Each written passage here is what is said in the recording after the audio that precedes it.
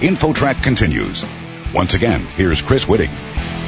Better communication with others can make everything go better. And in the workplace, it's especially helpful. And here to share some tips on being more effective at communicating is consultant Ted Frank. He's author of Get to the Heart. Before we get into some of the key habits that you recommend for better communication at work, Ted, what are some of the ways that we can personally benefit if we learn these communication skills? Well, one of the things that we're all up against is that everyone's attention spans are just getting shorter and shorter, and it's just harder and harder to get heard. So what these habits enable you to do is to get heard and cut through that clutter and make a bigger difference and get ahead in your career. So there could be a financial windfall at the end of the rainbow here if we do better at this.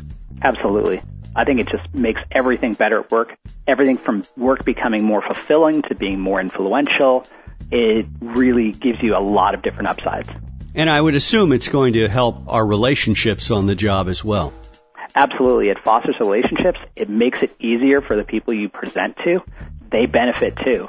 The company benefits because all the ideas that you had that maybe ended up in a filing cabinet before, you can get them heard, and your company gets those ideas, and that benefits them tremendously.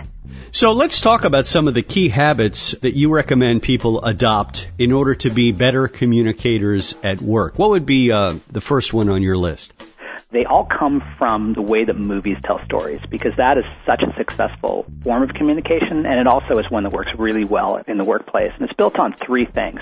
It's being simple and quick, being real and visual, and being powerful and touching people's emotions as well as their rational minds.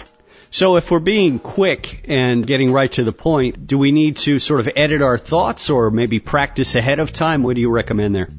Definitely, when you're giving a presentation especially, thinking like a screenwriter where they only tell you just what you need. They really only try to communicate a few things.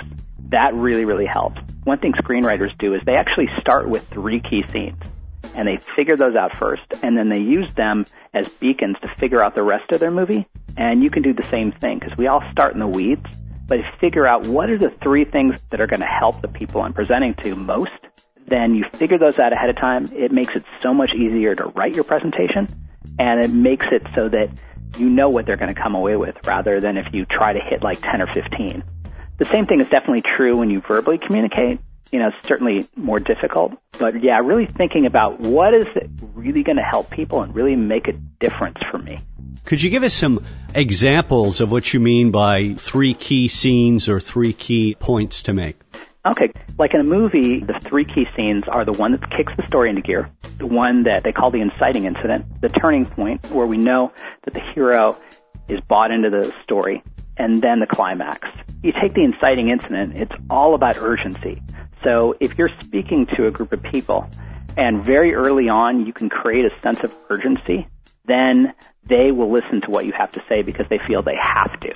So really figuring out what is the big upside if they listen to me and what is the big downside if they don't, and kind of putting those together to create, time is of the essence. And this is maybe an opportunity that will close, or maybe we have a real innovation, but we have no idea when our competitor is going to have it. Speaking to that emotional point and creating that urgency, that is a key scene that I would start out with. Ted, you mentioned that having an emotional hook is good. It seems like business conversations are usually pretty dry and sterile. How can you bring more emotion into the story you're telling? Well, definitely, that competitive spirit is one that works really well in the workplace. Definitely the pride of being a top company, the pride of doing things new. Those are all very emotional points that if you talk on that level, it can really move people. But then there's also some other techniques that you can use that are all about evoking emotion that are really, really simple. Like there's a technique in movies called the dolly push, and you see it in every hero shot and every love scene. And it's when they want you to emotionally bond with the characters, they move the camera slowly toward them. And we grow emotionally with them as it moves closer. And you can actually do that same thing with your feet. So if you have a big point, walk slowly toward the people you're presenting to, and it's going to increase tension, and it's going to increase the engagement and the bond. And then as soon as you make it, step back and release that tension, and it is an amazingly powerful emotional tool that doesn't even require you to say anything differently. In terms of communicating in the workplace, it seems like a minefield is that of using humor. It's very easy to mess that up. Do you recommend using humor in a presentation to communicate better? I think if you use humor well, then absolutely it can be a great friend of yours. It's a great release of tension. You know, if you look at TED Talks, they're packed with humor.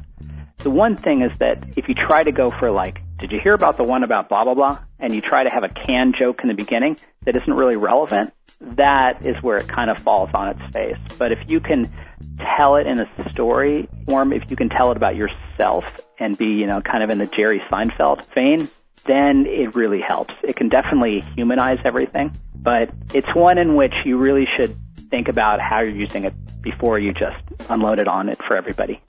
What about listening? That's obviously at least half of communication. Do people tend to sort of gloss over that in the workplace? You know, yeah, we all have so many things to do, and we all have so many devices that it's the flip side of people not being able to hold their attention. We find it really hard as well, and we have so many demands. But one thing I found, and I didn't find this from movies, I found this from kind of the marriage counselor's couch, is active listening and really looking at the person you're talking to, listening to what they say, really fosters relationships. And it also gets them to say much more than they would normally say. So it gives you a lot more information than you would normally get. And it actually makes it much more interesting for you because then it takes your conversation to an entirely new level. It seems like in many workplaces, people just keep their eyes glued to a screen. So getting eye contact going isn't always the easiest thing. Any suggestions? I know it's hard, but taking your eyes off the screen, it'll really help you in a million ways. Obviously, there's some times when you need to reference that screen, but yeah, looking at people will definitely foster that relationship. And at our hearts, we are all people, and we all want to communicate and be heard. And when you look at somebody, they know that they're heard, and they will listen to you if you listen to them. Well, those are all some great suggestions for better communication at work, and we want to thank Ted Frank, author of Get to the Heart, and you can learn more at his website, gettotheheartbook.com. Ted, thanks so much for joining us today. Thank you, Chris. It was great to be on your show. You're listening to InfoTrack, the weekly show with information you should know.